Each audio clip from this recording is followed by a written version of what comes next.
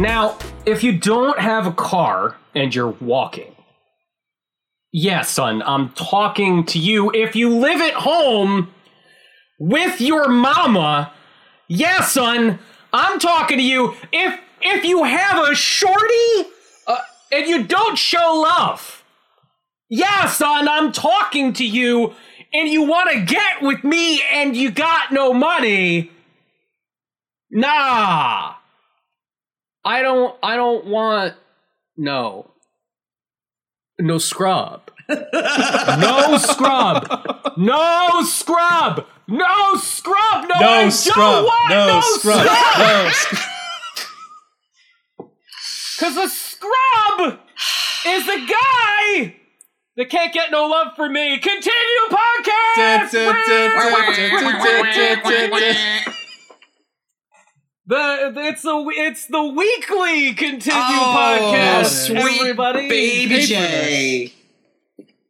What do you think about a weekly version of this show? You made this is your fault. You listening you right have now. inflicted this upon the world. You did this. I can't. Wake up and look in the mirror. Question your life choices. I just. Mm-hmm. No, in all seriousness, we're so thankful. We're so grateful. We're so appreciative. Yeah. That you folks want to hear more of whatever this is. I don't know. We're beyond labels. We've transcended them.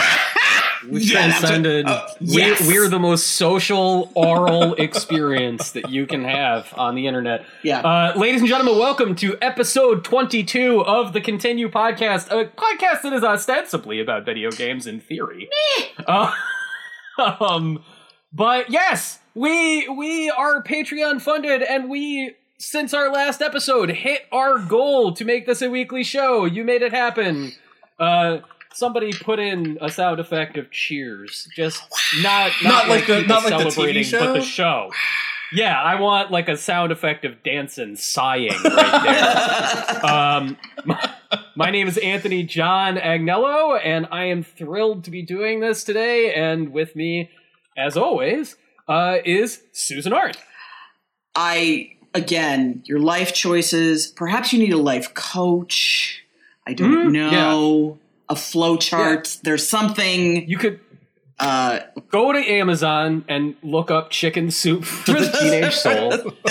You can get a copy for like $1. Yeah. Actually, while you're there, I'm going to refer you to a product that I just tried today and enjoy greatly. It's called Hint Water. This is not a promo, by the way. They're not paying us, but they should.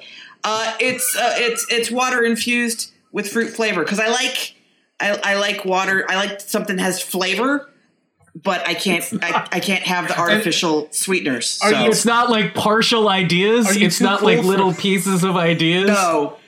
They're not like you don't take a sip and you're like, wait a second, I had my keys outside.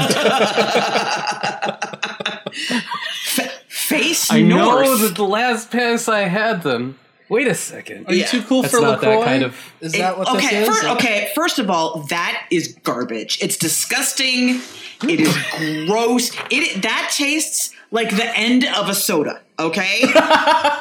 When you're super desperate, you've been waiting for the ice to melt because you need some more liquid. So you got those few drops of soda, and the soda to water ratio is way out of whack. That's what LaCroix tastes like.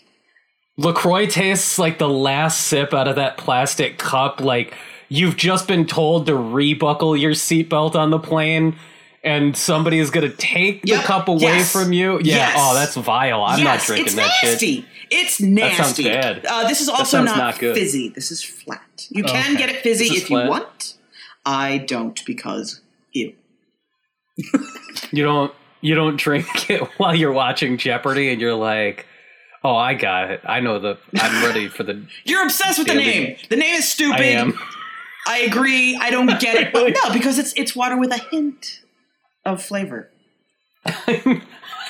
I would love, like the old Snapple facts when you take off the cap, and it would be like, trousers are made in Pangea, and you're like, wait, what? I can't fact check this. I would love if you took off the cap of Hint Water, and it's just like, one of your classmates was in love with you It's like, fucking, come on. No, that would be great. That's not enough to go on. At least give me a gender, something.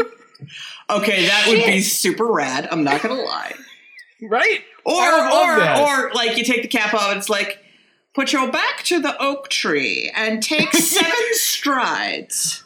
Oh, no. Which oak tree? He didn't specify Exactly. which How does oak it know that I have an oak tree in front of my house? It's just a hint. That person who's being stalked by a beverage company is Dave Roberts. Yeah. Or maybe the hints will be like, hey, maybe don't leave your food out in the microwave when you're done with it. Like you can open all right, like that's good. That's tips water. You don't want tips water. It's like take a hint. Like, it's like passive aggressive, take a like hint. Office. Yeah. I get passive aggressive office notes water. Yeah. Carol. This isn't your bottle, Carol. Whoever microwaved the fish, please identify yourself. Did you guys see that Twitter thread about the Chinese food thief? No. Oh no. What? Okay. So I'm going to forget some of the details. So this guy works in an office, this guy or girl, I forget who was tweeting it, and put their Chinese food in the fridge. And their coworker ate it. And they figured out who it was, right? Like they knew who it was, and it was the person who sat next to him.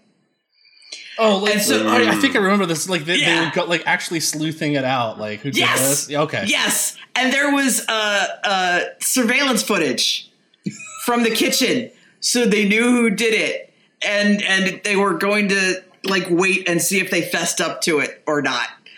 And sadly, I don't think there was ever any resolution. But it was an amazing. If you've ever worked in an actual office, if that's the kind of stuff you live for. Well, there's one tweet that I saw, like it was a thread similar to that, where like they were talking about how someone was stuffed, like someone bought a bunch of groceries. No, this is a story I told you. Oh, was that the one that you told me? Yes. They put the stuff in the fridge and like stuffing it down their pants, like meats down the pants. Okay. Yes. What are you doing? I don't know. No, I need details now. You're not allowed to use the phrase "meats down your pants," Dave. I told this story on Twitter. Clarification. Okay, so I worked in an office. We had a communal kitchen. One of my coworkers was going to make a great big Italian meal for her family after work. So what she did was, when she was out on lunch, ran to the grocery store, got the meat to make the meatballs, tomatoes to make the red sauce, the whole bit, all of it. Groceries still in bags. Puts into communal fridge so she could just pick it up and go straight home. Fine. End of the day, she goes to pick up her stuff, and someone else we work with is stuffing a 2-pound package of ground meat into her pants. And so my coworker's like, "What are you doing?" And she's like, "Oh, I thought this was for everyone." You know, just put your this pants. isn't pants meat? Yeah. Wait, you don't put the packaged meats in your pants in your house from your fridge? That's not a thing that you do? That's not how you transport. I gotta take the bus, so clearly I'm putting it in my pants. What? I don't. Yeah, so... That's a strange moment. Who does this? Like, I don't know. We live in a society. Okay. There are rules. That's right up there with the people who take one bite of someone else's sandwich. Like if you're gonna, that's shitty, right? Like if you're gonna steal someone else's lunch, just do it, okay? Yeah. Commit, be that guy. But just one bite. Yeah. Boop.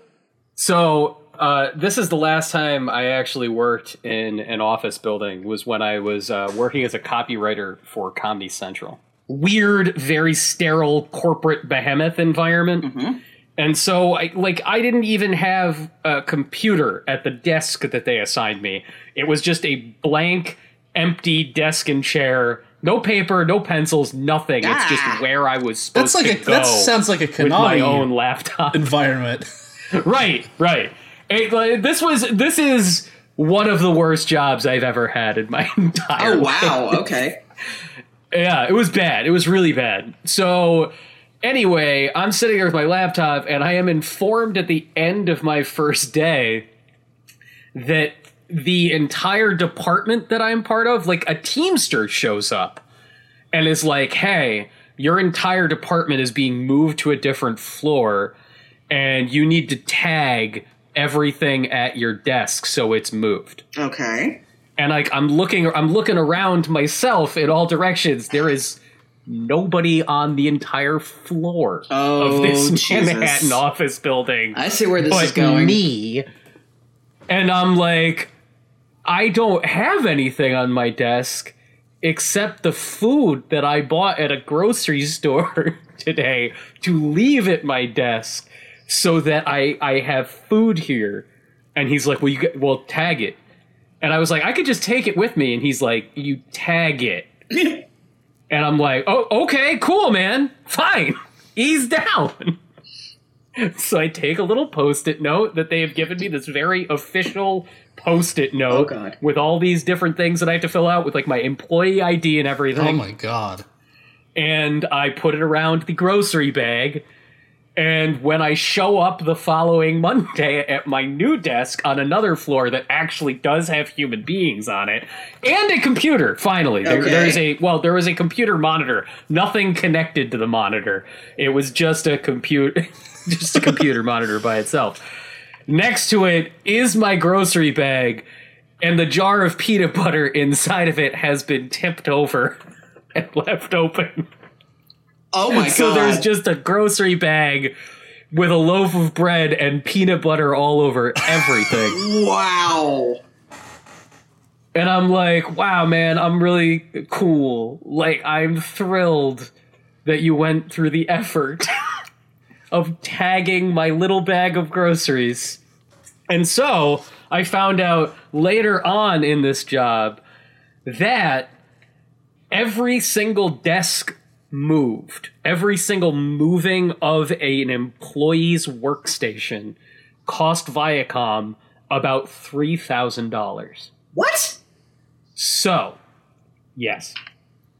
For to have the union move a worker, Union. Right.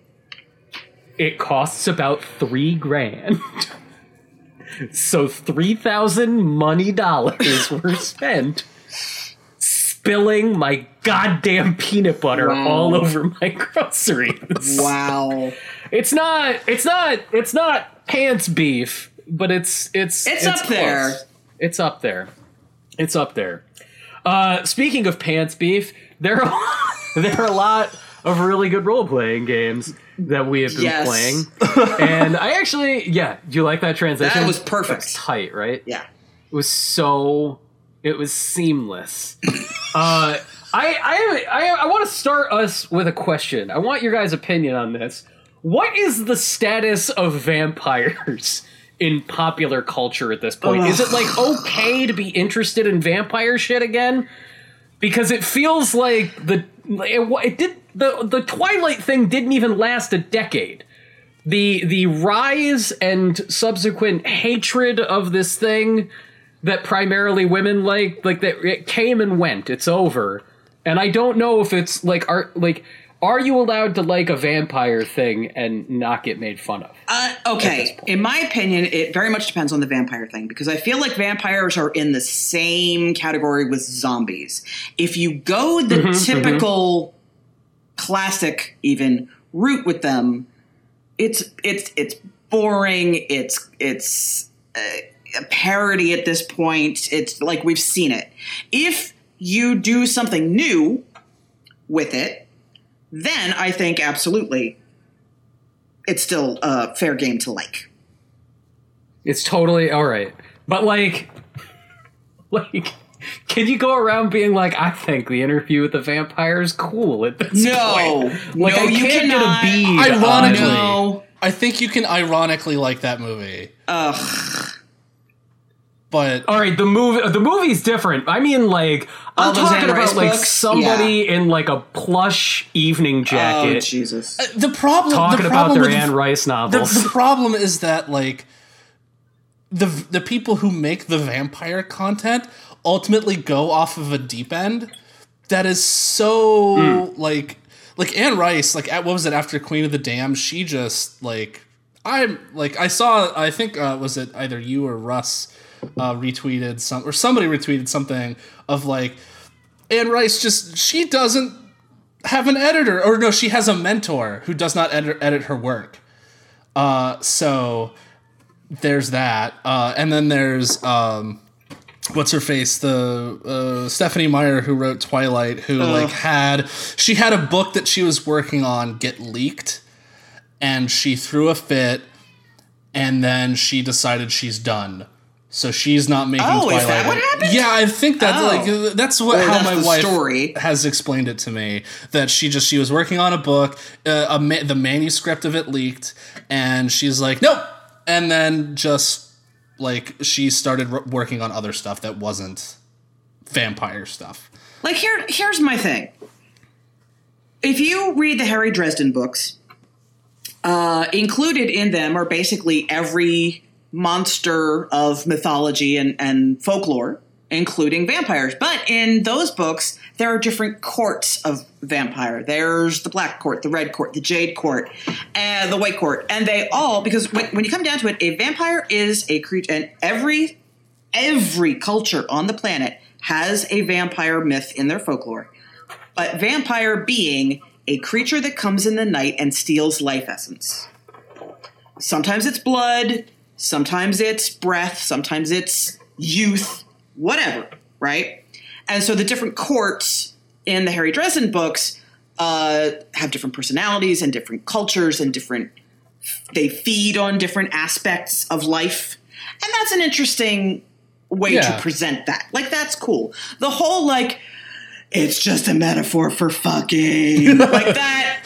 We like to wear a lot of leather and go hang out at nightclubs. Oh my God, just stop it. Just go watch some actual porn. It's okay. Yeah, just go watch actual porn if you need porn. Yeah. Like, it's an option that you're not closed off from that. You could go do that. It'll be fine. You're not dirty if you're watching porn, ladies. Go ahead, enjoy that. You don't need to read this horrible vampire bullshit. Susan, I'm really glad that you brought up the fact that 99.9% of vampire anything, vampire stuff, fiction, movies, whatever, is all about sublimated fucking. Yep. Like all the way back to Bram Stoker. Yep. It's like Bram Stoker took all of the many different worldwide legends about things that live forever and ate people and was just like, hey, what if I made this about rape instead? And everybody was like, man, you're a gross old Irishman. And they've just sort of stuck with that ever since. So it's perfect that you brought that up, because I think part of what makes the video game Vampire, the Don't Nod Entertainment, the guys that made Life is Strange and Remember Me, their new action RPG about vampires, so goddamn fascinating, is that it really it takes all of the eroticism out of being a vampire almost entirely. Like, I want to be very upfront. Vampire is technically speaking, kind of a shitty game. Oh no! I want to make it clear that I love it though. I love this game. Okay, so and let's I encourage everybody. Back up. What is it? Yeah. Like, what do you? All right, do? so I'm gonna get. There is a very easy shorthand for this. Okay. Is that all right? Now, take The Witcher 2. You got Witcher 2. And then everything going on in Interview with the Vampire, post Brad Pitt sleeping with Antonio Banderas, and then you just mash them together into a ball. And it is an action role-playing game, takes place at the very beginning of the 20th century, and it is, like The Witcher 2, a very, very small environment, but very, very deep story elements. And then there's fighting and character growth on top of that. So let me walk you through the beginning. Okay. You are a dude who gets bitten by a vampire in 1918 London. Okay. And the guy who bites you is reciting some real shitty 8th grade goth poetry. I think that this game got made because the Life is Strange team, when they were gathering their research on the way teenagers act, probably fell on like the worst goth poetry there was. We're like, we can't use it in this, but we gotta make something else to put this in. So you wake up in a mass grave because London is in the throes of an epidemic that people think is Spanish flu. Mm-hmm. Surprise, it's vampirism. Oh, that's actually interesting. I like that. Right, well, okay, this is the thing. Vampirism in the game Vampire is just a disease. Mm-hmm. It sucks. It's not sexy. Biting people is not erotic. It is the worst. It's the worst for everybody, no matter what type of vampire you are. You come to, and you are Dr. Jonathan Reed, and you don't know what the hell is going on, except for you got the vampire bloodlust, and the very first person you see, you're just like, I'm snacking on him, and it's your sister. And you kill your sister, and then immediately just people with really bad Cockney accents are trying to murder you because you're a vampire. And they're like, "Oh, it's a leech!" And they try to shoot you, and you run away. And it's just, there is nothing romantic at all about your life in Vampire. You start in a pile of rotting corpses, and it just doesn't get much better. And right there, I was automatically like, well, this is different, isn't it? I like that, yeah. Neat. Okay. And so the other part of this that is super interesting is in your flight, in your desperate bid to survive the people trying to kill you and remember what the hell is going on, a sort of, it's like any ripping good story. There's somebody who comes to your aid, and it is another doctor who recognizes you, rather than go with like the amnesiac route of an action RPG hero or even a vampire story. It's always like, I was nobody before I was cursed with the night. Like, that shit doesn't happen. Like, you are famous in London. You are a known person because you are Dr. Jonathan Reed. You are one of the foremost hematologists working in the medical community of London. You're super. Oh, of course. But I mean, it's not irony. Like, it comes like late as the story comes out. It's like, you've. Spoilers, everybody. It turns out that there's a reason they turned the hematologist into a vampire. Of course there is. Okay. But it's great. There's the owner of a hospital that is at the center of trying to treat people in the East End of London and these poor neighborhoods, this hospital trying to keep back the illness that's plaguing London. The administrator of that hospital takes you in and says, yeah, man, I know you're a vampire. It sucks. But I know you're also a doctor, and I need more of those. So I'll give you a place, and you'll be safe. We can try to keep you from eating people, and you can try to help us out. All right. Which, like, it is such a beautiful subversion of every other vampire story I think I've ever, like, other than the fact that you're a sexy man bear in like a dark suit and a velvety looking coat, none of this scenario feels sort of familiar. Right. And from there, Susan, what was the vampire world that you were just talking about where it's like different factions of vampires and stuff? The Dresden Files. Dresden Files. So, like, Dresden Files, Underworld, I'm trying to think of, like, Vampire the Masquerade, all of these other things that have a sort of, like, aristocracy of vampires and different clans and stuff like that. That is in here, Like, as Dr. Jonathan Reed starts to find out a little bit of what's going on in the main plot, he finds out that he's, like, a true immortal, and they're called Econs, and they're shitty, like, zombie vampires called Scowls. But, Econ, again, like, you think it's gonna it wasn't good, man. Took Econ 101, it was bullshit. You know, like that stuff starts to creep in, and when it did, I was really worried. I was like, oh man, are you gonna like make me align with a faction? No, never happens. Dr. Jonathan Reed never gets a bead on what's really going on around him. The entire time, you're in a position of, I don't even know what my powers do. Even when you level them up, you are just constantly at the whims of higher powers, which is awesome. Like, you never truly get to feel like you're the hero, like you're at the center of everything, even though you're famous and known and have influence over the world. Cool, right? Yeah, I'm into it. So, right, this is, I texted you.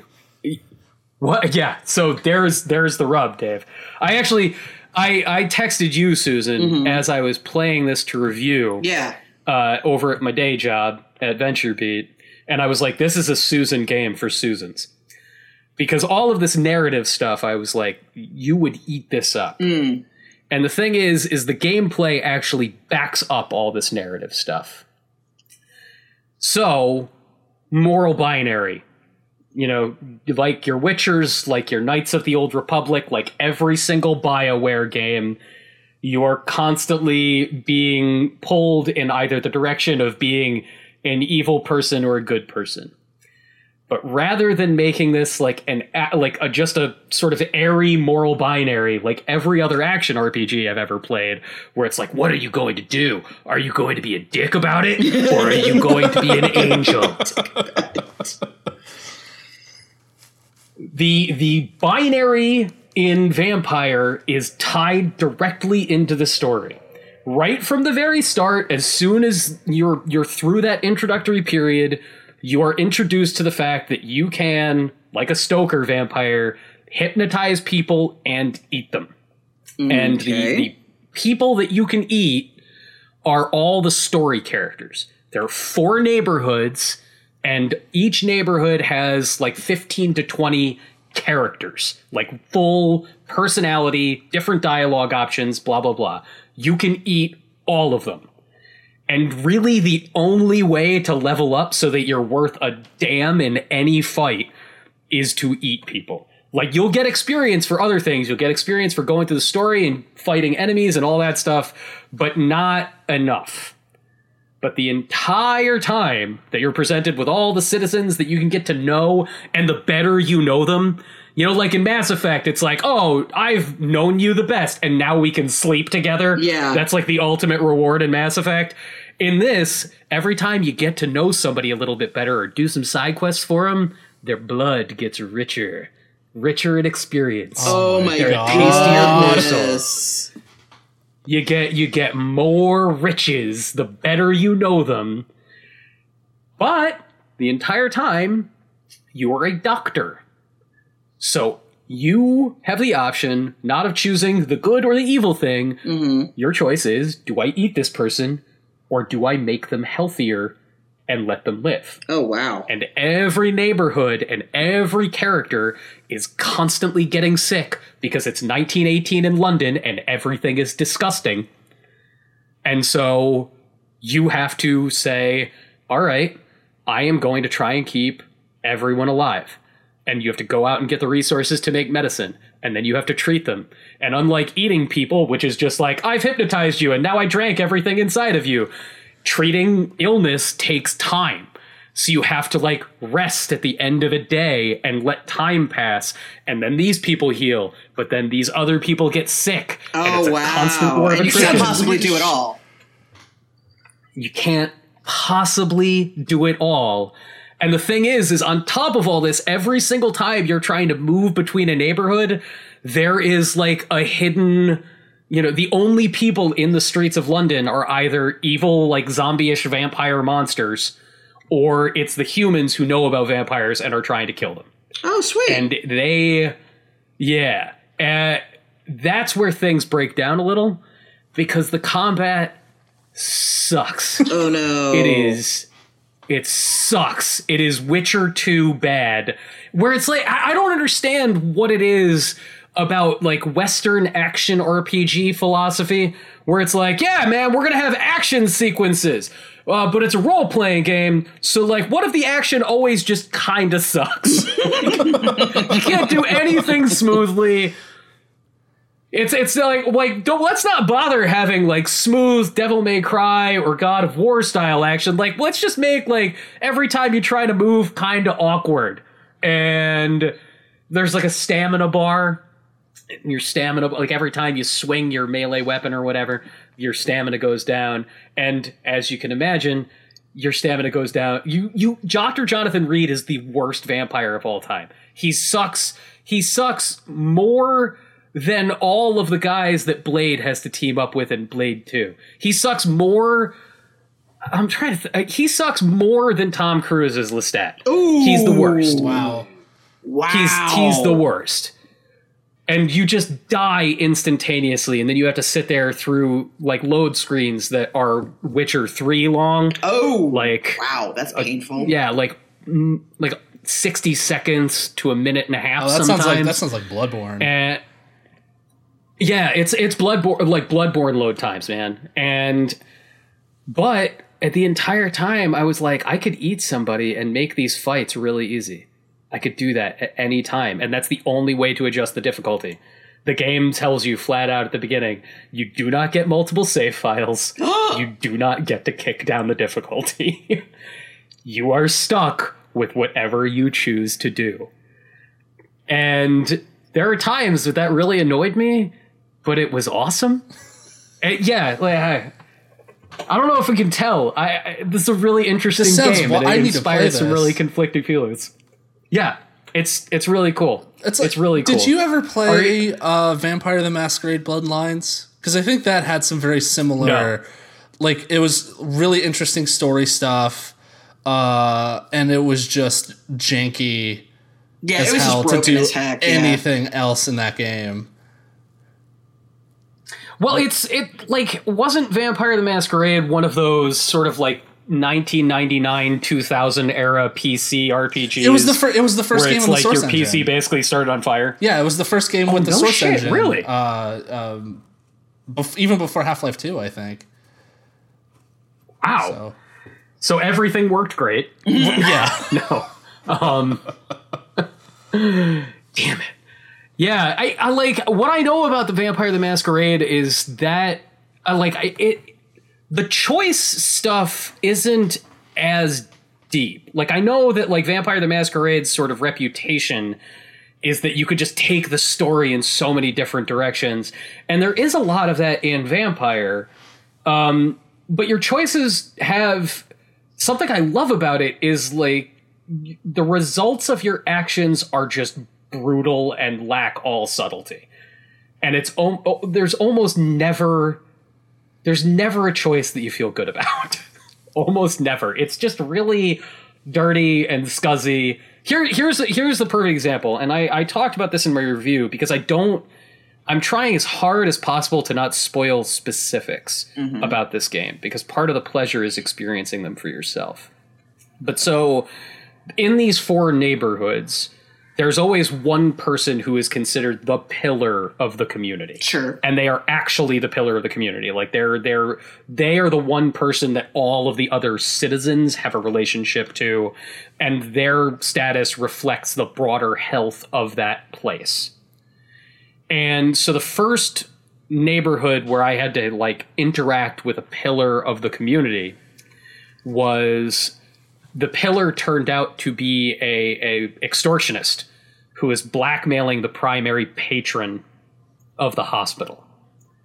And this is a mild spoiler. This is like sort of the first really big story mission in the game. And when I confronted them, you have that big moment where the game sort of pauses and it's like, what are you going to do? And my choices were just implore them to do the right thing and stop the extortion, eat them, or hypnotize them. And, like, just be like, you're going to forget all about this, dog. And naturally, I was like, great. I'll just hypnotize them. And it'll be fine. And there's nothing invasive about forcing somebody to change their mind. I straight up Charles Xavier this shit, not thinking about what I was doing. And you know those moments when you're playing Mass Effect, you make a choice, and then you see the result, and you're like, that's not what I meant to do at all. I thought the dialogue meant something totally different. So I had that moment. And, like, in Mass Effect, that usually just makes me angry, because the game isn't telling me something about my behavior. It's just a poor translation of your thought. And so what ends up happening, again, like, mild spoilers. If you don't want to know what takes place here in the game, skip ahead a few minutes of the podcast. But this person that I am choosing to mesmerize is a woman, and you're Dr. Jonathan Reed, who for some reason has a hipster haircut in 1918. And when he mesmerizes her, it evokes sexual assault. It's very upsetting.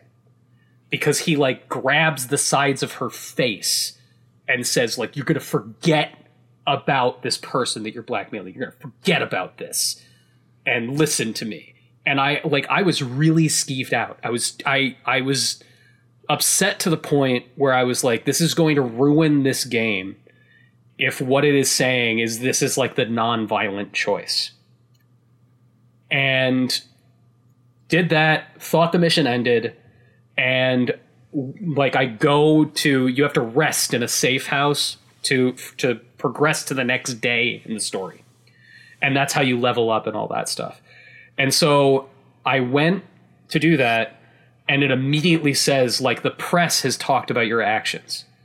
And it says the pillar of the community has vanished. And when I went back the next day, Dr. Jonathan Reed, new vampire, doesn't know what the hell he's doing with his vampire powers, wiped her entire mind. Oh, no. He didn't just make her forget about the person she was extorting.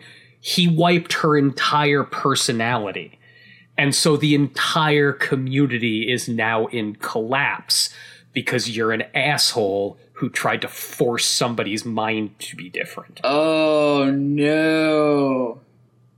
Right. Pretty intense. And that was the moment where I was like, wow, vampire, you are not subtle at all, but this is badass.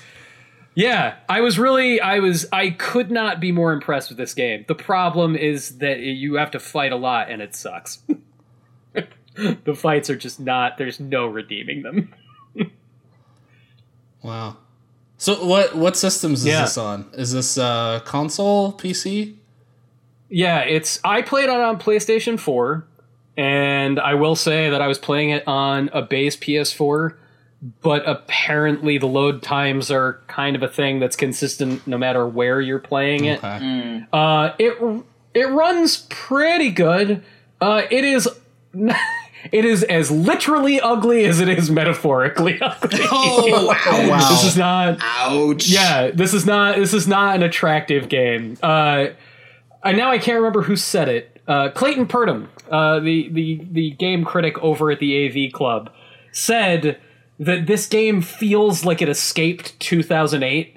It feels like a early cult Xbox 360, PlayStation 3 Well, I mean, game. that's kind of like what Remember Me was like that, Yes, that very same much so. exact feeling of like, this feels like a game out of time. But I think that's cool that like they're getting money to make that. I don't know, man. Totally. I don't nod as a studio on a mission, man. They're trying to do interesting things, even though they never quite totally stick the landing. But man, I cannot wait for you guys to try this. I don't know if it's on your radars now that you've heard about it. Oh, it is now. It's cool. Yeah. Susan, are you in? It's tough because I hate crappy combat so much. Like, I get why they put it in there, because they take the combat free game to whomever, and they're like, well, gamers aren't going to like it if you don't beat anybody up. There's no conflict. Exactly. Which is horseshit. And this is what happened to later Silent Hill games, is like the whole point of Silent Hill was supposed to be you were just a guy. If you were lucky enough to find a gun, your aim sucked because the average person can't shoot a gun worth, a hot damn. And running was the point because that was the better option. And then, like, later, it has you collecting, like, TVs to throw at monsters and boards with nails in them. And it's just like, that's not okay. So that does concern me. The rest of it sounds fantastic. But man, that combat's such a drag. The combat thing, and like the combat thing even diminishes what I feel is like the thematic richness of the game itself. Because it's so hard to do the right thing. Right. That's not something that you never run into that, Like, it's always... I immediately thought of Star Wars Knights of the Old Republic. Because in Star Wars Knights of the Old Republic, it's like, you could be light side or dark side. And then, when you get to the end of the skill tree, you're basically just blowing up everything in your sight no matter what. Yeah. Like... Either you're a good guy who blows everything up, or you're a bad guy, and it just is dull, Right. And I understand why BioShock, most people make example. that choice. Yeah. BioShock, Mass Effect, like it doesn't matter if you're Paragon or Renegade in Mass Effect, because at the end of the day, like, yeah, your skills are different, but they do the same shit. Like the net result is the same. Yeah. And this is not. It's just like, oh, you want to be a good guy? You want to save everybody? Are you prepared to happen to you in a video game what actually happens to good guys in the real world? Because it doesn't go great for them in the real world. Yeah. Let's see if you enjoy that. And like it's awesome that they go that distance. But like you still have to kill like 12 human being, faceless thugs every single time you run down an alley. Ugh. And it's like, why, guy? Yeah, like it's so and a part of me wants to be like, just don't have human enemies. Just have other vampire enemies. Like, just do monsters. Just do that. And everything, like, at least it'll be consistent, but I don't know. This is one of those games where somebody who is 15 right now is going to play it, and they're not going to shut up about it for 20 years. Yeah. They're going to turn into, oh no, I'm Anthony. Yes! This is a game that turns people into a vampire like me. Yeah. Like, this is a game that sires some poor bastard. Like, oh shit, did you play Vampire? The original release is better before they cleaned it up and changed everything. Oh god, that is you. No, man. That's a bummer.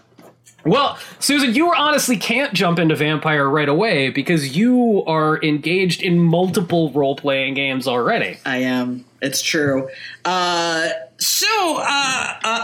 find myself with an excess of free time at the moment. As one does. And when I was packing up prizes to give away at PAX East, I found a copy of the Elder Scrolls Online Morrowind expansion. So I was like, oh, you know what? I played ESO in a couple of press events, and I enjoyed it both times I played it. So I'm going to hang on to this, and when I have time, I will try it. Well, I have time now. So I tried it. And at first, I really wasn't into it because I was trying to play it like an Elder Scrolls game. And it is this very strange hybrid between a classic Elder Scrolls game and an MMO. It has to make some concessions to the fact that this is a game for multiple people, and that has an economy that is based around having multiple people in it. So, like, if you're like me, you go into a cave, a house, or whatever it is, you pick up everything that isn't nailed down, and you go naturally to the merchant, and you're just selling All of it. You're just selling it. And I you don't know. want these spoons. No. No, doesn't matter. It's worth 2 gold pieces. I'm taking it. I'm selling cabbage. I'm collecting cheese. Why? Because I can make money off it. And that's not true in ESO. Some stuff has no value at all. Like swords, daggers, necklaces. Nothing? Nothing. Absolutely nothing. That's interesting. That's super interesting. And other stuff that would normally, like in a normal Elder Scrolls game, be worth a bit more, 1 or 2 gold pieces, right? So now it's not about going in and picking up everything, and you also don't level up your skills as quickly because again, this is a game that is meant to last you over time. So, if I sit there and I play all day long, I might increase my enchanting spell or my enchanting skill a little. Whereas if I was doing that in the normal game, I would be like, I'm making, boots of fire and I've enchanted this necklace to make me invisible for an hour and a half. No. ESO, you still can get there, but it's going to take you significantly more time because that is what an MMO was for. Once I adapted to that compromise, I got hardcore into it because let me tell you what, you can solo this game easily. All right, so that was my very first question. I was like, once you acclimated to it, did acclimation mean, I'm playing with people? Nope. Or is it just like, all right, this is Elder Scrolls, but a different Elder Scrolls, yes, and I need to rethink the way I do this? That is it exactly. So I started off, I skipped the entire vanilla ESO by starting with the Morrowind DLC. I didn't even know I did that. Interesting. Yeah, so I'm on Vardenfell, the continent of Vardenfell. And if you've played Morrowind, you are familiar with these locations. There's Balmora and Aldrin, and you're dealing with Ashlanders, and there's Voss up in the corner, and you know all this. Vivec City. I've learned that it is now pronounced Vivec, not Vivek, and that kind of annoys me. You're like, I've been saying it one way for 15 years. Exactly. That's exactly it. And then like people from Bethesda told me like, no, it's Vivek, honey. I'm like, God damn it. So, I'm doing all of that content, and what is really great, the game very clearly lets you know this is meant for a group, this you can do by yourself. Anything that is not clearly indicated as being for a group, which has a little plus sign next to it, you can do by yourself. Everything. Wow. Yep. It's awesome. Now, like I kind of feel bad because I have people up, like they'll approach me, and it's really easy to try and interact with someone to ask them if they would like to duel, if they would like to join up, to go to do whatever, and I'm just like denied. Nope, I'm out here by myself. Screw you. Nope, move.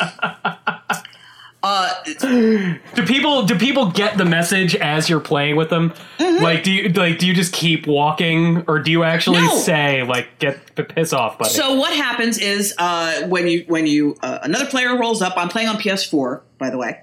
A player rocks up, and if they put the cursor over you, you hit the option button or hold it to interact with them. At that point, you have an option wheel of things that you can do, when one of is, for example, duel. And if someone interacts with you and they want to duel, your wheel comes up and it's accept, decline, or I don't even know what the third one is because I've never done it.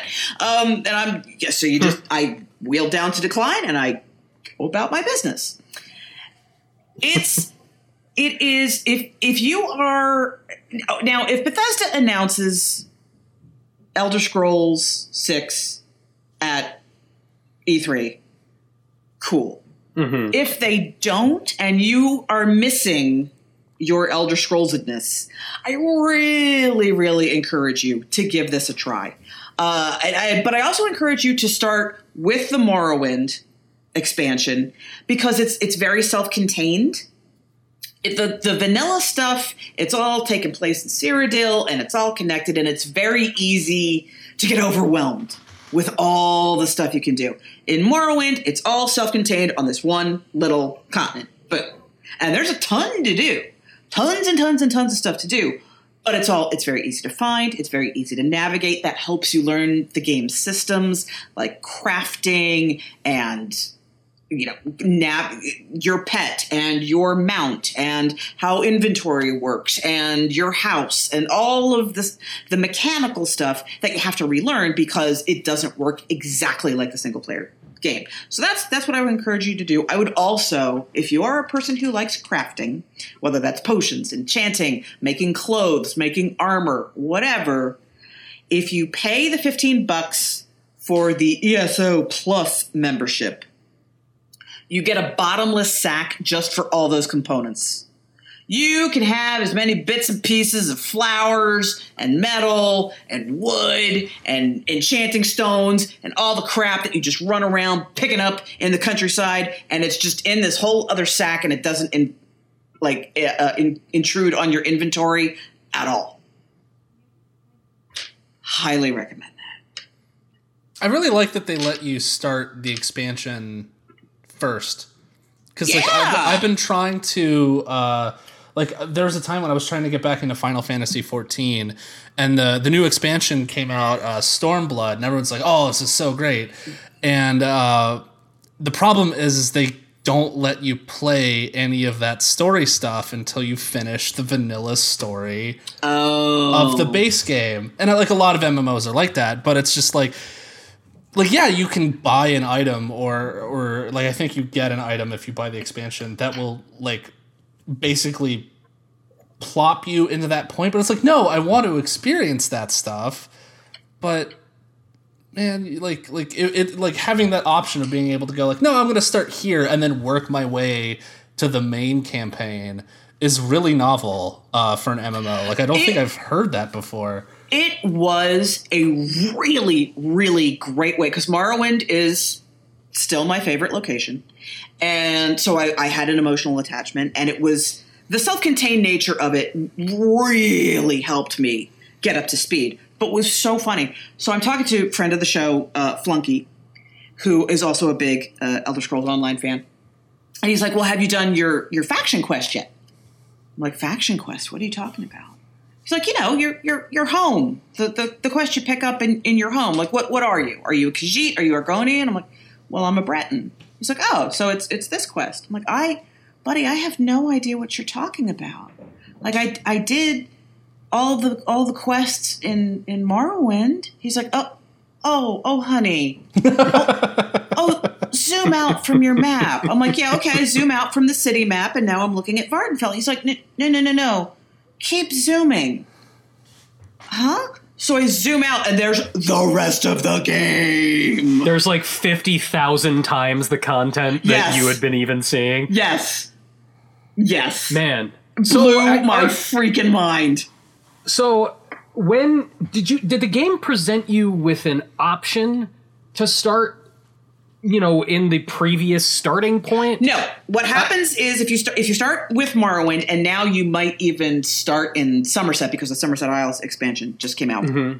There's a little bit of story that starts you and explains how you've gotten there.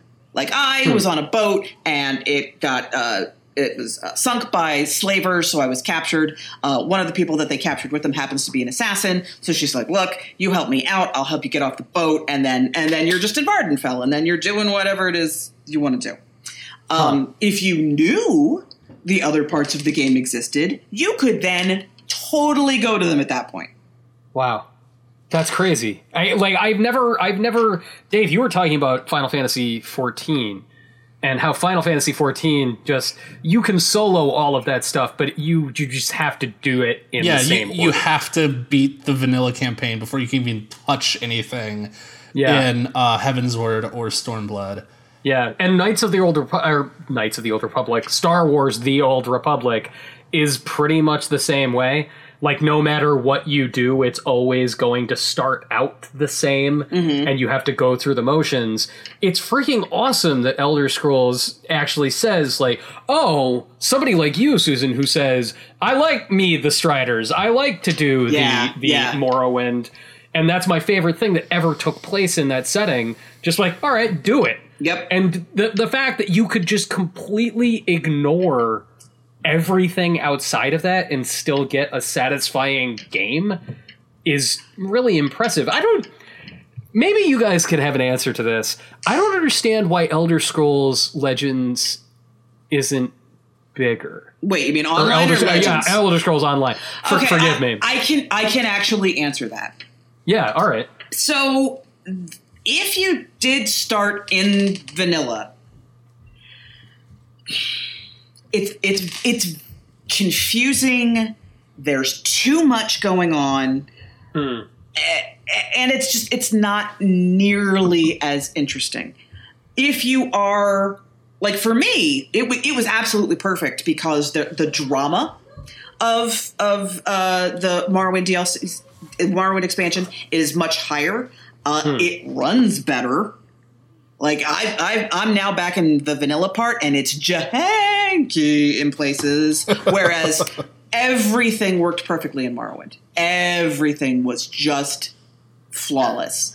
That's interesting that old stuff is still janky. Yeah. They're like, you know what? Don't worry about it. We can't fix that shit. Let's just move on. Yeah. Make something new. So, like, I will probably do the stuff in my home region of Daggerfall, and then I will probably just skip to the Somerset Isles expansion that just came out. Because, like, the stuff that I'm encountering is fine, but they just got a lot better at this as they went. Is it fine, or is it Dave Roberts fine? It's Dave Roberts fine. Like, here's the thing. It's okay. So when you've played Elder Scrolls, you know that when you find certain books, your skills will go up. Alchemy, like, there are certain things that are very familiar. All of that is very highly concentrated in the vanilla regions.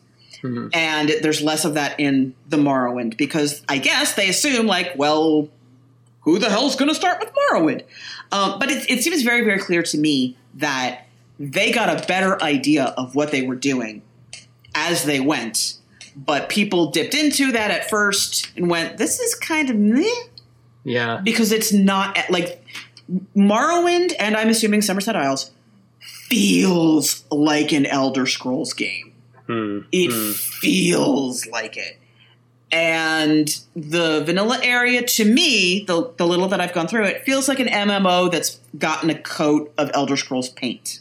Did they change development teams at any point? I don't know. Like, I always... They definitely changed, like, the scope of... because, like, it was a...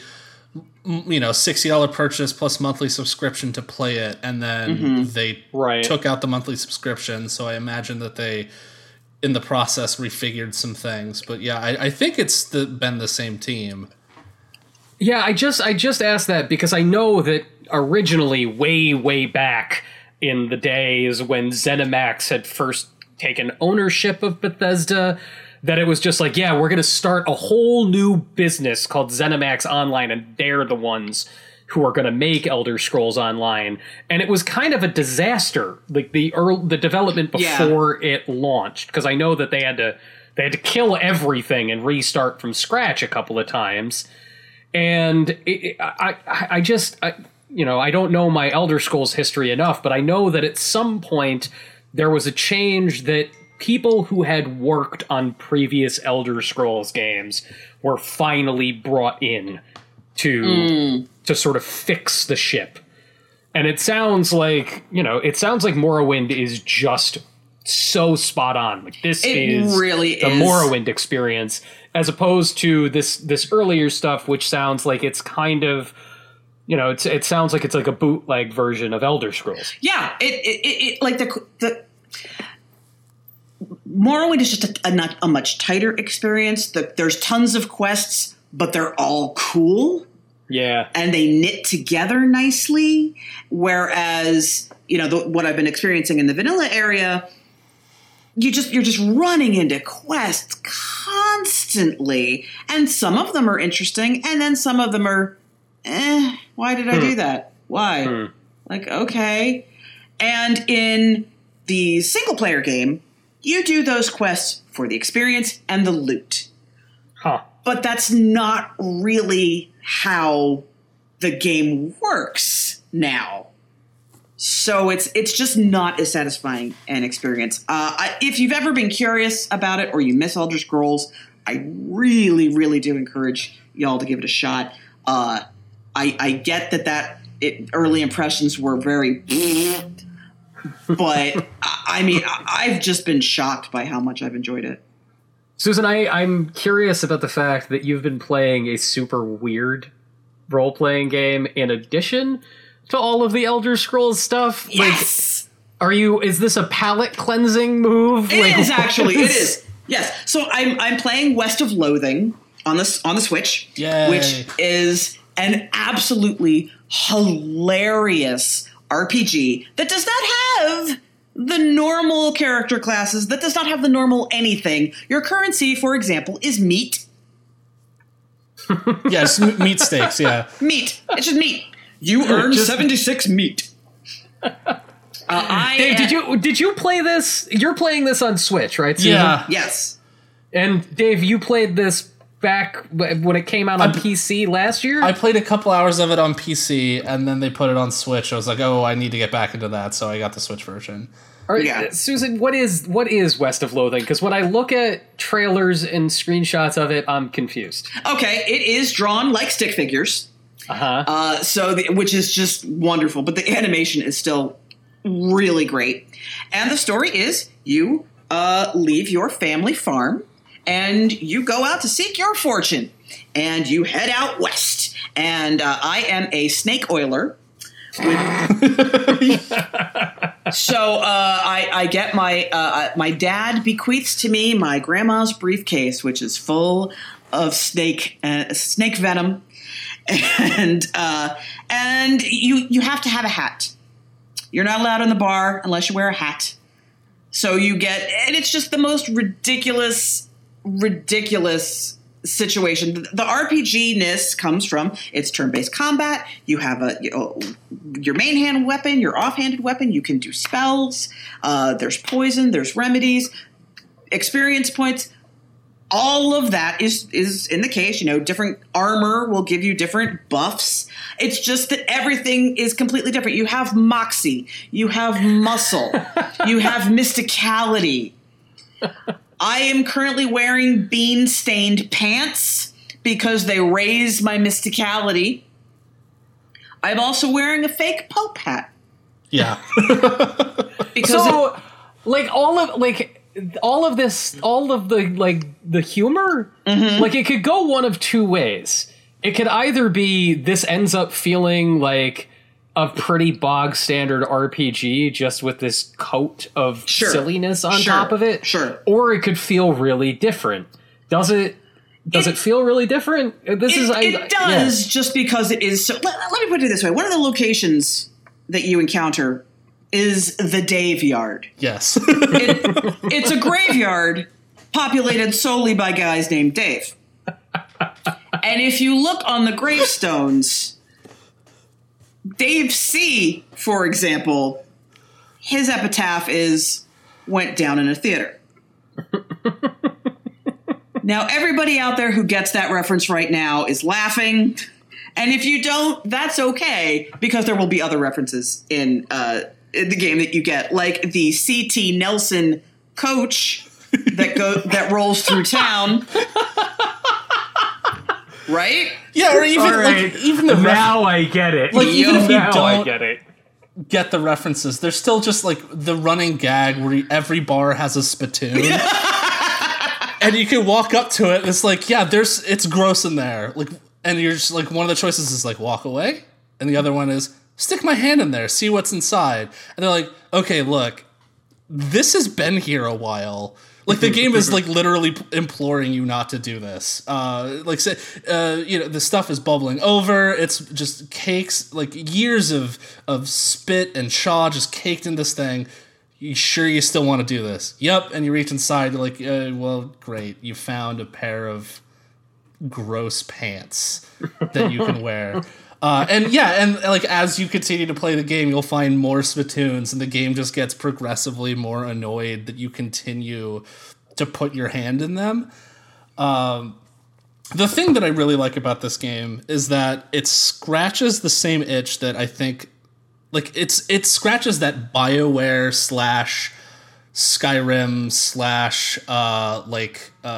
/ System Shock itch, where like you have various quests and they can all be tackled with different scenarios. Like you can fight your way through, you can talk your way through a situation. You can, like, if you have a special perk that you can only get by completing this particular side quest, reading this book, you can tackle a situation in a way that's different than if you had something else, or a different quest went a different way and you got a different item, and it's got all of that stuff.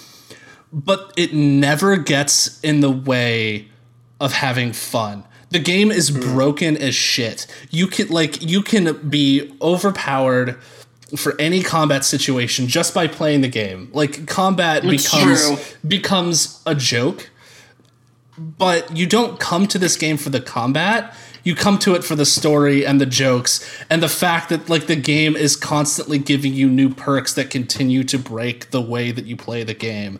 And being ridiculous. Yes. Like, I want to make that clear.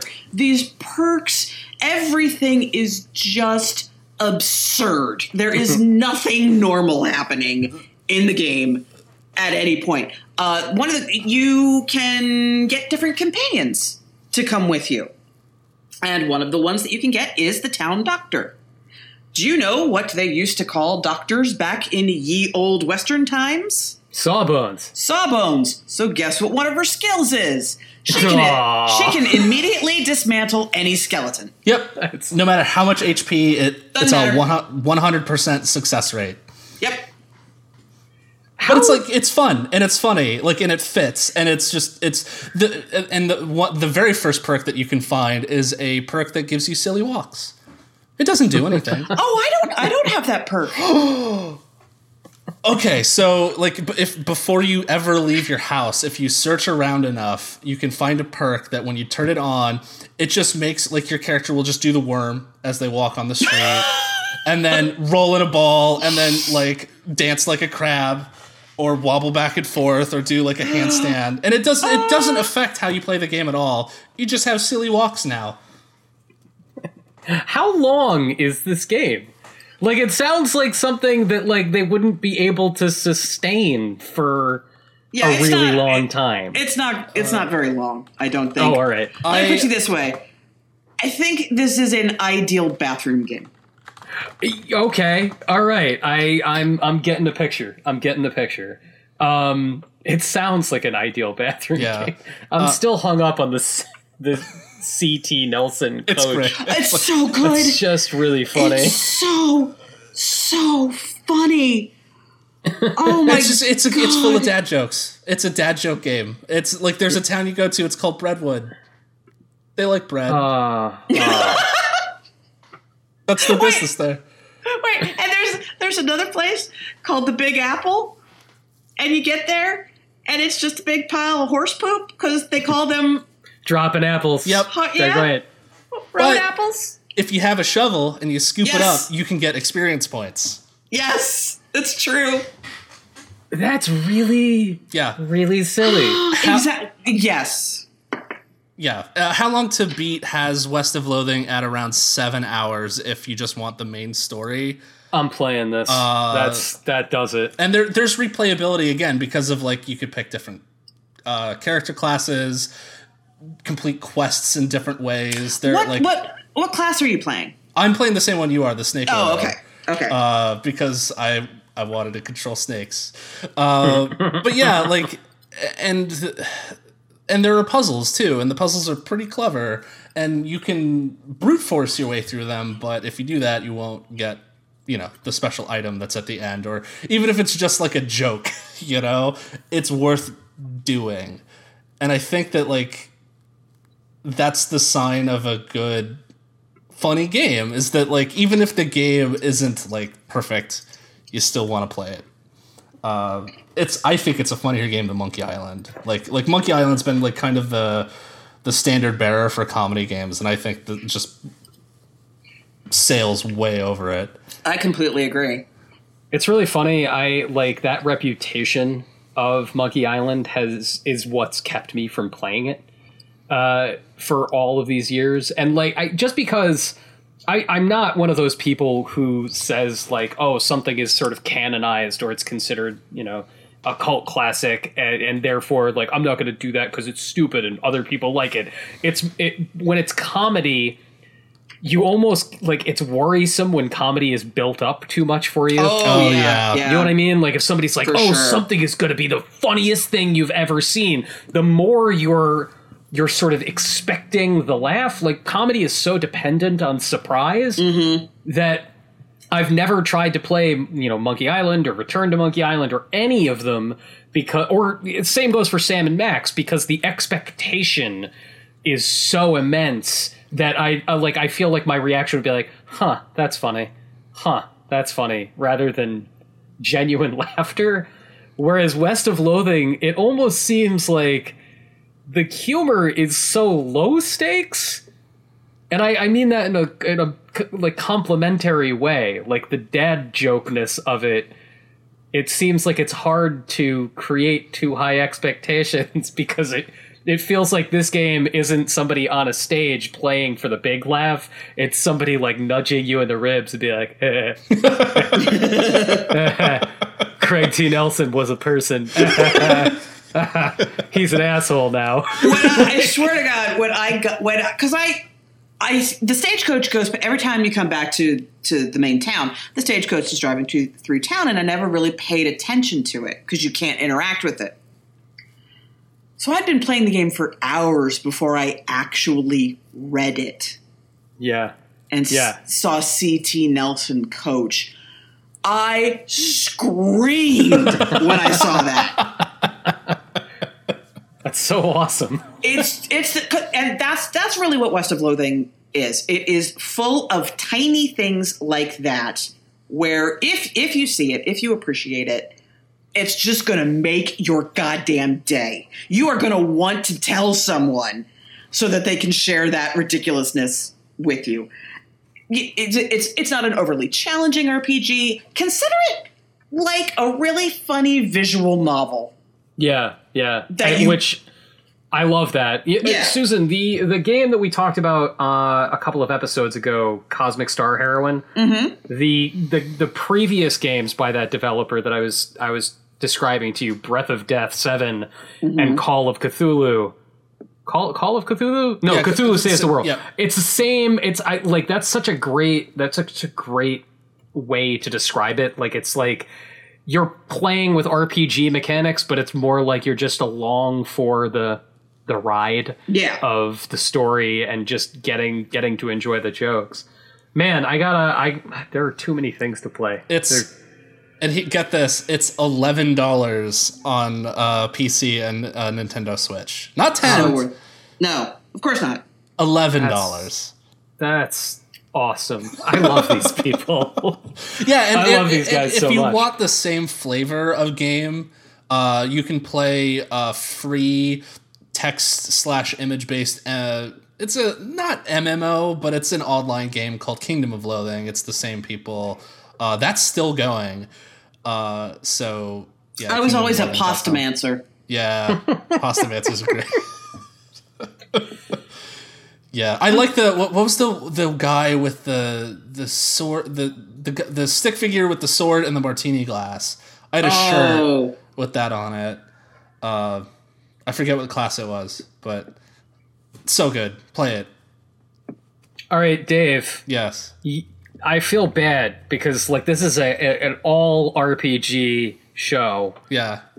And you're the only one who's been playing one that sucks. Oh no, it sucks? Wait. Well, I'm talking about Destiny 2. Oh, yeah. No, the other one that I'm playing, that it's not an RPG, but I like it a lot. But no, Destiny 2, I wouldn't say I'm playing it. It's present. I am.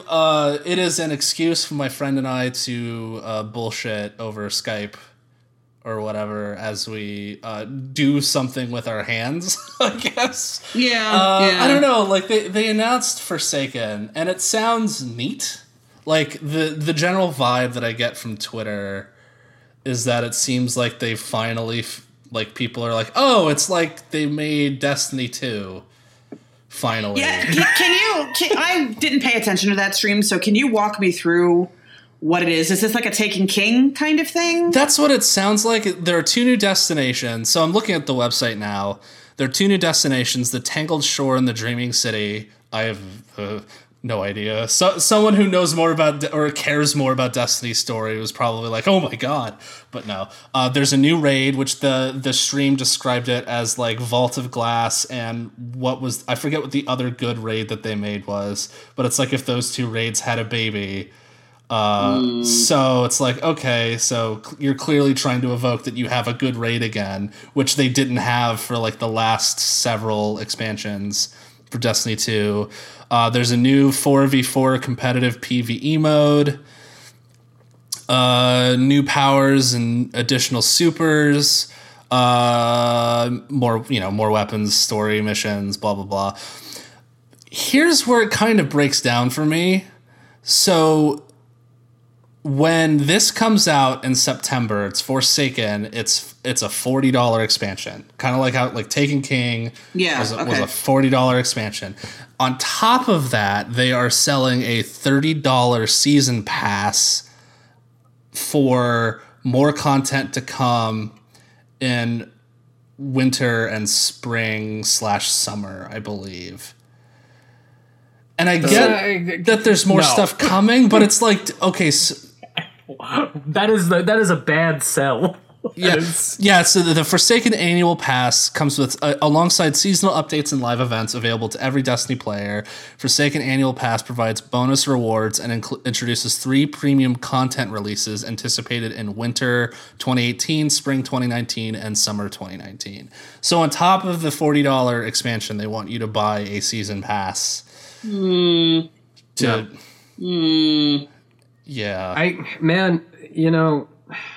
Every single one of the games that we have talked about on this show sort of succeeds not because of like some mechanical hook or some really interesting story thing. Like all of those things are there, but like Vampire, Elder Scrolls, West of Loathing, they're all connected by having memorable elements. Mm-hmm. Like there's something unforgettable in all of these games. And I don't think any amount of mechanical tweaking and adding of new areas and raids is going to fix the rotten core in Destiny 2. And it's just that it's boring. Yeah. Everything is boring. Shooting feels so good, but everything else around it is just... It's dull as dirt. You know, Dave, the fact that you talked about it as something to do with your hands while catching up with a friend, that's exactly how I played the campaign. It was, I have, like, you know, my best friend in the world, I don't get to see anymore because we no longer live in the same town. And so we just have, like, a standing day of the week. It's like every single Wednesday, we get together for an hour, and we're going to play a video game. And more than anything else, all we're really doing is talking. And we played through all of Destiny 2, and we got to the credits after you finished the campaign, and we were like, did we beat it? Is the game over? Like, it required so little attention to what was happening that we missed the fact that we completed the game. Yeah. And there's just no fixing that. You can't fix it. Like, you have to start over. I don't know. The idea of dropping $30 on a season pass for something that's on top of the $40 expansion. That's crazy to me. It's crazy. Susan, you and I both found the original release of Destiny 1 cripplingly boring because we liked the beta so much. Yeah, that's true. Like, we liked the beta so much, and they changed the way leveling worked on actual release. But at the same time, like, I don't think anyone realized what Destiny actually was on the vanilla release, because it was so weird. It was a freak. They were kind of making it up as they went. They were learning as they went. Taken King fixed a whole lot of stuff. And then it was like, before the release of Destiny 2, that game was real good. They had just run out of things to do. So it was very much like the Court of Oryx was really fun. I really loved doing that. So it was great. just we were all making our own fun at that point, waiting for Destiny 2. And they didn't. They had to start from scratch with Destiny 2 because Destiny was built on a shaky foundation. I get that. I understand it. But the stuff they built is like, meh. It also, I feel like I don't want this to come off as unnecessarily harsh to incredibly talented people. Sure. They completely missed what was interesting about the first game. I do think it's important to point out that none of us here are the hardcore Destiny player who does the raid, who is min-maxing their armor with their loadout so that one is like, we're not those people. But I really feel like everything they're doing for the game now and all these new changes that they're doing is for them. Right. And that's the problem with all of, games that are persistent or games that, if you're a marketing person, games that are a gas. Games as a service. Games that are a gas. I feel terrible for doing that right now. Do people actually say that? No. Thank you. I hope not. I'm just being that asshole. Okay. The problem with all of these games is that we've gotten into this business model over the past decade at this point. Not even. Over the past 5 years.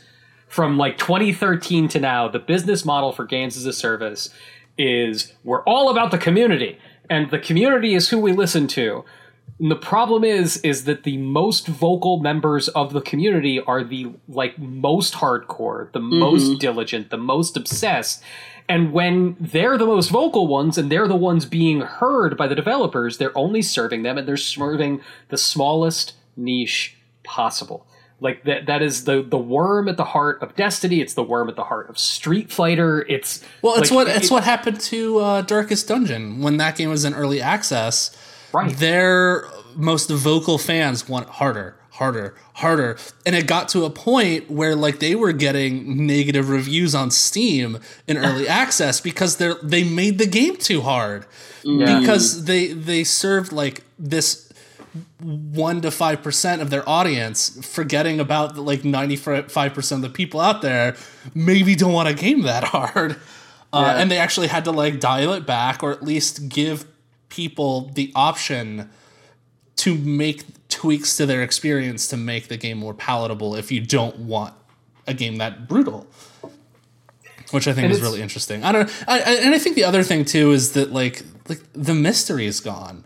Yes. I was just going to say, the only reason that you got, the thing that led the people who are the hardest core, doing every raid, min-maxing their character, going for the rarest weapons, etc., the thing that made that community for Destiny was the fact that the game was so weird and mysterious that it forced people to communicate. It was this magical confluence of let's not explain these things in the game. Isn't that bad design? No, it's going to make people talk to each other and coordinate with each other outside of the game and then go back in. And that's a remarkable dynamic, but you have to have things be a little messy and accessible to make that happen. I don't know. Well, I completely understand wanting to serve that core because those are the people who play it every day, who play it every weekend. They're the ones who are the lifeblood of it. But if there's nothing for the casual Destiny player, and that's the point I got to, I felt like there was nothing for me as a person who I just want to dip into Destiny and noodle around for a bit and then, whatever, because the shooting is so good. And because I love my armor and I love all that, I shouldn't say I don't feel welcome there because that's not true. But I feel like it has moved on. Yeah. And I'm okay, well then I'll just find something else to do. Yeah, I'll see you around. Yeah. I wonder what the experience of playing the original Destiny is like right now. Is it a ghost town of the hardest of the hardcore? or are there people who are still discovering that game and sort of like the organic process of getting into its earth? I don't know, man. What a bummer. I don't foresee Destiny, like Destiny's not going to die anytime soon, but I feel like we're going to see Destiny 3 earlier than we probably expected. Yeah.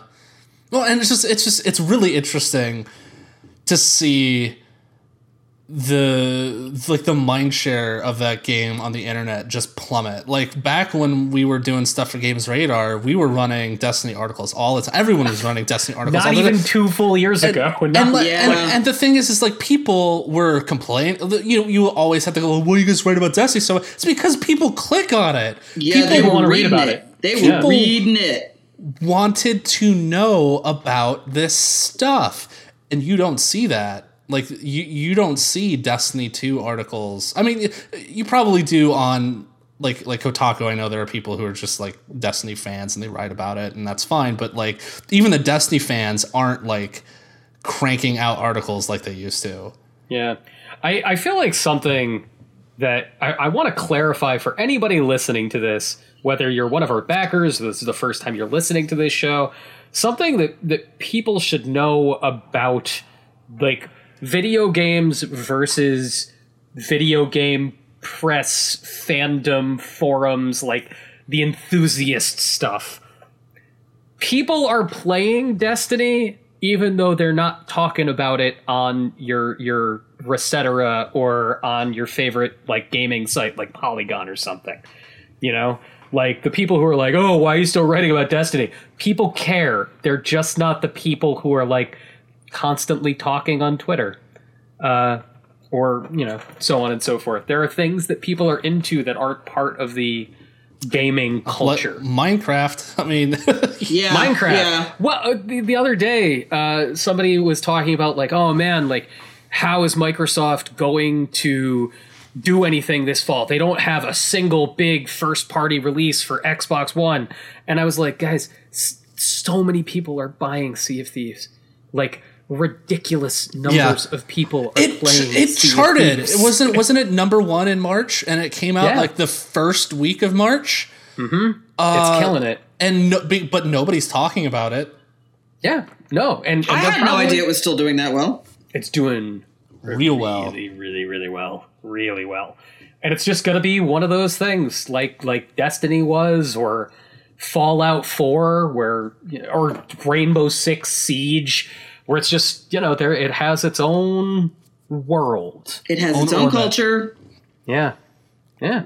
I'm curious about it. I feel like when there's a 10th hour in every single day that didn't exist before, then I'll get to Sea of Thieves. Before we bring it on home, Dave, let's wash the Destiny out of our mouths with one nice game. Yes, a new entry in our list of nice games. So I finished Yoku's Island Express a couple days ago, and that is a nice game.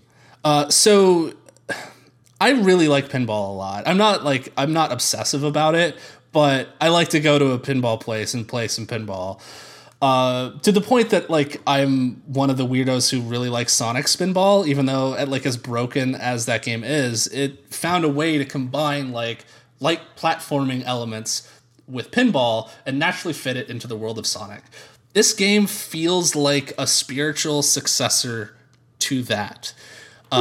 You play as a little dung beetle who pushes this stone ball around, and it's your first day on the job as the postmaster for this idyllic little beach island thing in the middle of the ocean. And you show up, and this pterodactyl's like, all right, well, your badge is up at the summit of this mountain. I'm noping out of here because there's weird stuff going on. You're like, okay, so you push this little ball, and you come across a little divot, and it basically there's a little colored bumper in the ground, and the game teaches you use the flippers to launch your little ball, and that sends you up to a higher platform. And as you play, you learn that this game isn't it's basically structured like a Metroid or a Castlevania game, where you have you have your goal. Like, you start here. I need to get up to this thing to complete this quest, to set the next story thing in motion. And as you move, you'll enter these little discrete pinball areas, and each pinball area will have little challenges. Like, one of them will be like, okay, there are these purple bumpers that you need to hit, and when you hit them, they'll launch out these shards. You collect the shards, and it opens up a gate that will send you to the next area. And as you play, it's like introducing these new ideas to you, that sort of thing. And then you'll stumble across someone with a little exclamation mark over their head, and you'll talk to them like, hey, there are a bunch of these little dust mites in my house. Can you clear them out? And you can drop down to the secret area and do a little pinball challenge, clear them out, and they'll give you an item. And sometimes the items are like wallets to carry additional fruit, which you'll need to unlock like shortcuts and other launching pads into other sections of the world. Sometimes they'll give you new items that you can use to navigate the world. Like, one of them is this little, like, you'll eventually unlock it's like a vacuum cleaner kind of thing. You can bump into these nests, and little slugs will launch out onto the pinball fields, and you hoover them up with your vacuum, and then you can use them. Like, you launch your little pinball into a barrier, and the slugs will explode, destroying the barrier and letting you go on to another area. It's full of, it's so clever, the way that it's structured, the way that it's like little bite-sized pinball challenges that constantly feel like you're progressing throughout the world, and the way that like it doubles back on itself and it opens up new shortcuts as you get new items and unlock stuff. And the other thing about it is that it's not frustrating. Like, yeah, it's like there are parts about it that are hard, but if you send the ball into the gutter, it hits some thorns and you lose a couple fruit, but like there are no lives. You lose a couple fruit. You're a little inconvenienced. You can get that fruit back really easily though. So there's no sense of like backward progress. Like, you won't get sent back to a checkpoint. Your checkpoint is the little, like, there's a little gutter below the flippers. You hit a thing and the ball just launches right back in. So there'll be spots where, like, if you launch a little too far or something, you might launch off the side of a mountain and have to climb all the way back up, but it's never painful about it. I'm having trouble picturing what it would be like to actually play this. Like, I'm following you. Yeah. It's pinball. It's like, so it's just pinball. It's pinball, but you can move the ball around on flat surfaces. And as you progress, you'll so you get through a little pinball challenge, you're up on a platform. You can go to the left, or you can go to the right. You go to the left, there's a little side quest over here with another pinball challenge. Maybe you can't do it yet because you don't have the item. Like there are certain spots where like you'll see stuff underwater, but you can't get there until you have the thing that lets you swim. Neat. Or like, you can go to the right, and then like you press a button that shows you your map, and you can zoom it all the way out and see like, oh, this game's pretty big. And see like just exactly where in the world that you need to go. I was just like, it's really mechanically tight. It's full of really interesting ideas, and it's like 5 hours long, so it never overstays its welcome. What is this on? Basically everything. I think it's Switch. I played it on Switch. It's really nice in handheld mode. PS4, Xbox One, and PC. It's $20. It's a bit short if you're just mainlining the game. I think it took me like 4 or 5 hours to finish the story, but even that put me at about like 60% complete. And there's a bunch of secret stuff, including stuff that like implies that there's additional challenges if you find enough hidden items in the world to like unlock another quest. So I'm going to keep dipping back in there and seeing what I can find. But yeah, like it's nice. It's really charming. It has that like 90s Rareware vibe to it. Ooh, but without being all like yuck about it. Like it looks, it's got this really nice like painterly watercolor style. I don't think there are too many googly eyes, but it's still like the music is this nice like upbeat calypso stuff, and yeah, it's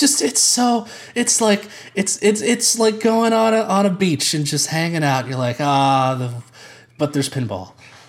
It sounds I'm into wonderful. it.